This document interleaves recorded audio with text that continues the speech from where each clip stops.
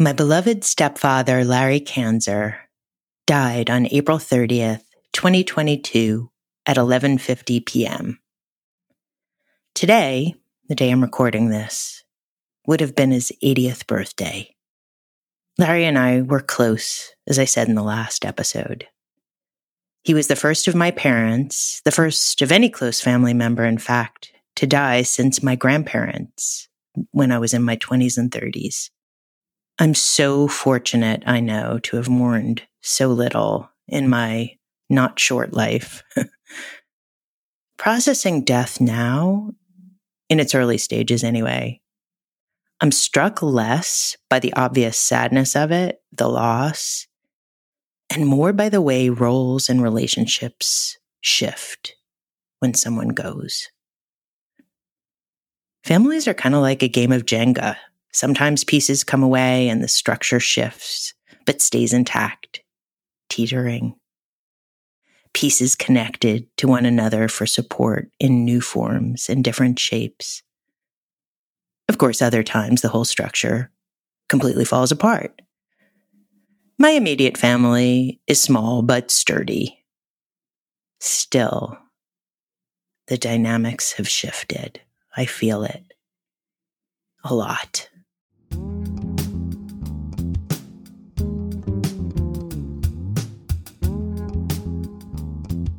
Welcome to Life Changing with Dory Fern, a podcast about the messy middle between when you hit pause and what comes next.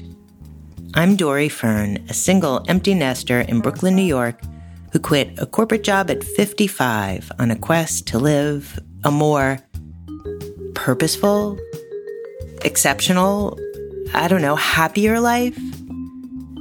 I'm figuring it out as I go along, but as my high school drama teacher used to say, the trip is the trip. I hope you'll join me. Larry was a guy inclined to make splashy, more is more kind of meals, especially for company. We would all ooh and ah at the abundance when he sat down to the table. And in his own version of saying the motzi, which is the Jews' version of grace, blessing over the bread, he would proclaim in his Sheepshead Bay Brooklyn accent, "If you die, you die." And then we would dig in. We might eat an elaborate Cantonese dish he had adapted from a Martin Yan recipe, or his perfect fried chicken, which one Thanksgiving my kids and I requested in place of turkey. I particularly enjoyed his Eastern European Jewish classics, like his homemade half-sour pickles, his matzo ball soup.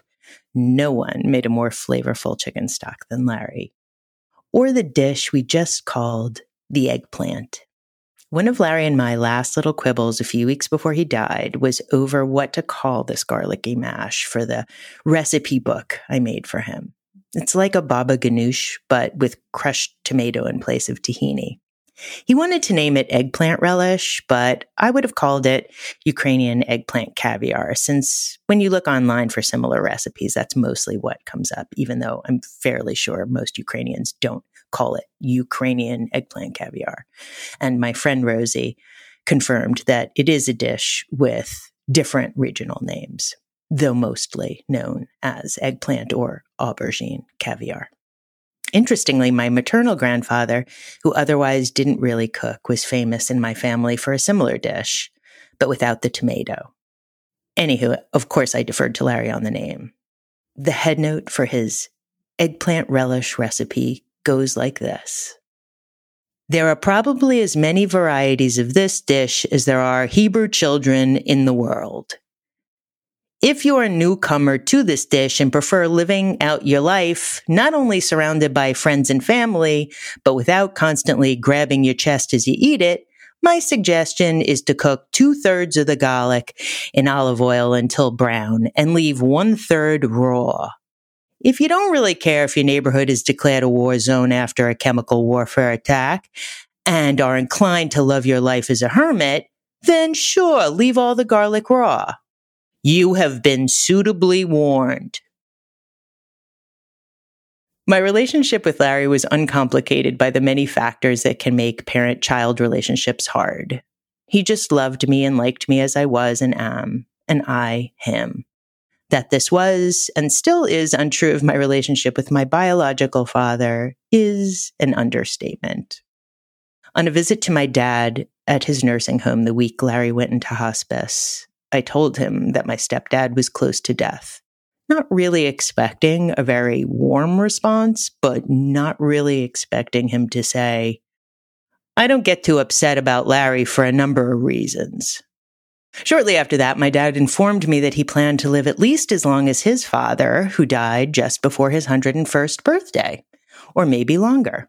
I suppose I should have been glad that my father was no longer suicidally depressed as he was a few years prior when he lived wheelchair-bound, but otherwise healthy in a decrepit, handicapped, inaccessible Bronx apartment. But instead, I was struck by the irony of who I was losing and who would remain. It's a universally agreed upon fact that my mother, a nurse by training, caregiver by inclination, and a fierce, outspoken broad from the Bronx from birth, like her mother before her and me after, was responsible for keeping my stepdad alive as long as he was.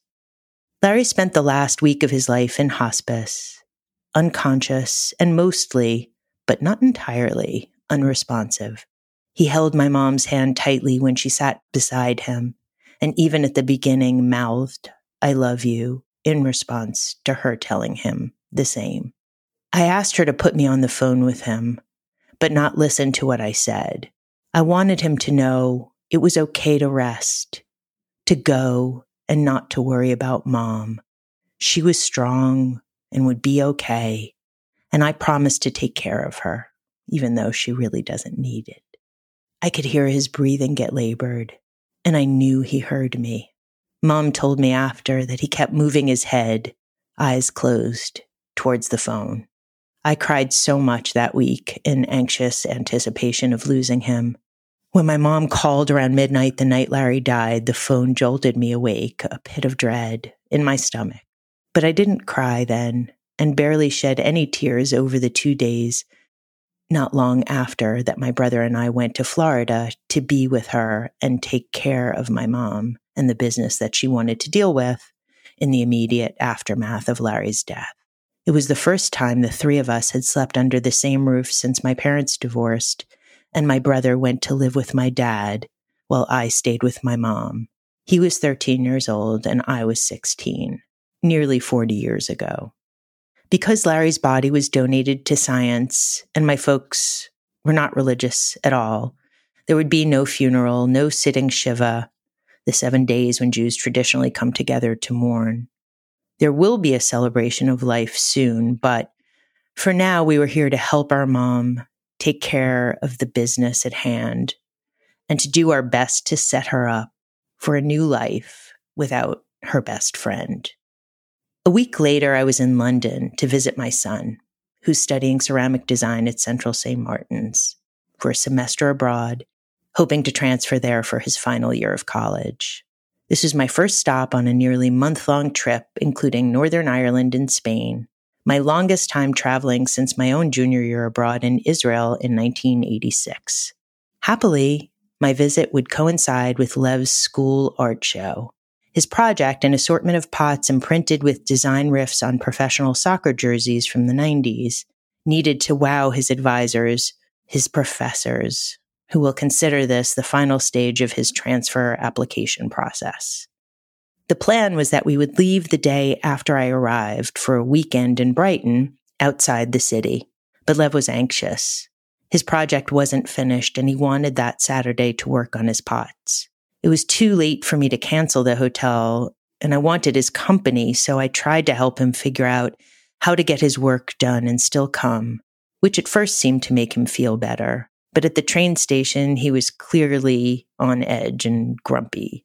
I asked him if he was mad at me. He said he was frustrated that I didn't seem to understand the urgency of him staying back and felt bad canceling on me. We got on the train and talked a bit more, and he said that if he could work the day, he would take the train to Brighton and meet me the next morning. So when we got to the next train stop close to his school, I just said go, and he bolted off the train just before the doors closed. I knew it was the right thing to give him the permission to go and was frankly embarrassed by my selfishness in not doing so sooner.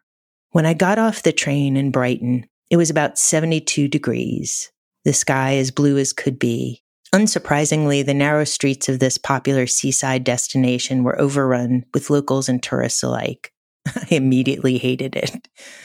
When I got to my inn, I asked the manager for advice on a non-touristy destination for that day, and she inexplicably sent me to a mall at the end of the beach. I nearly cried when I saw the Burger King in the parking lot. All day, all around me were couples strolling the boardwalk, holding hands, families frolicking on the beach, and rainbow-haired teenagers eating soft serve by the pier. I hadn't felt so lonely in a long while. If disappearing was my superpower of choice, I would be the invisible woman. I had planned this trip as I did precisely because I would have family and friends to accompany all through my nearly month-long trip, and here I was, alone on day 2. Solo travel is not new for me, and when I was younger, I quite enjoyed the adventure of meeting new people along the way. But now I want a travel companion. To my mind, at this stage of my life, this is one of the biggest allures about having a partner, someone to share in these types of adventures. So yeah, I chose darkness on this bright, beautiful day. I lay in bed that night feeling a sadness I hadn't felt in a long while. Larry's death, my mom figuring out how to mourn and how to be alone for the first time in her life. And on the other hand, my kids growing up and being adults and needing me to do less and accept more. I let myself get sucked into self-indulgent melodrama. Lev wouldn't come at all the next day, and I would be stuck by myself another 2 days in this relentlessly cheery yet cold and unfriendly place. It was gray and rainy when I woke up on Sunday. I should tell Lev not to bother coming, I tell myself melodramatically, burying my head in the pillow. But clockwork, he texts to tell me he's on his way. Of course, now my dumbass is all giggly. I meet him an hour or so later at the train, and we meander in the rain to North Lane, a lively neighborhood nearby filled with vintage stores and cafes, the opposite of the Marina Mall from yesterday. The crowds had thinned, of course, due to the weather. Lev was positively giddy about all the secondhand shopping there and spent much of the afternoons trying on various fits, as they say, and I happily provided any and all requested sartorial feedback and personal photography services. Many looks and laughs later, we sat down at a cafe for tea. I was so keenly aware of the contrast between this day and the one prior. Not just because the circumstances of the day improved, which of course they did, but how my relentlessly self-pitying attitude had made the previous day so much worse than it needed to be. I decide that now is a good time to check in on Mom. So we video chat her. She puts on her game face, happy to see us. But even though she doesn't like to show it, to maybe put a damper on our day, her eyes droop sadly, her smile strained. We chit-chat about our days, and when I ask how she's doing, she says, "Okay, I'm okay. The nights are hard." She starts to choke up, and I feel tears well up in my own eyes. We say our I love yous and hang up. Lev and I are quiet for a minute. We talk a bit about my mom, and I tell him that I'm adjusting to the weight of this shift in our family, that it's heavy to see your parents and your kids get older, with you in the middle trying to figure out how much more or less you're supposed to be doing. I choke up again and sob as softly as I can muster. And then, whomp! A guy in a hot pink lycra unitard and bejeweled sunglasses looking like Elton John circa Captain Fantastic, backed by a couple of lanky young things who were probably not the popular kids in middle school. All of them wearing and holding oversized headphones, skipped right over to me and Lev and started singing EMF's "You're Unbelievable" at the top of their lungs, placing headphones over our ears and dragging me up to dance with them. Lev is amused by this whole goofy silent disco scene, but meanwhile, I sing as loud as I can muster. until the song ends, and then they slide the headphones off our ears and skip along. Lev looks over to me, chuckles, and says, "Well, that was perfect timing."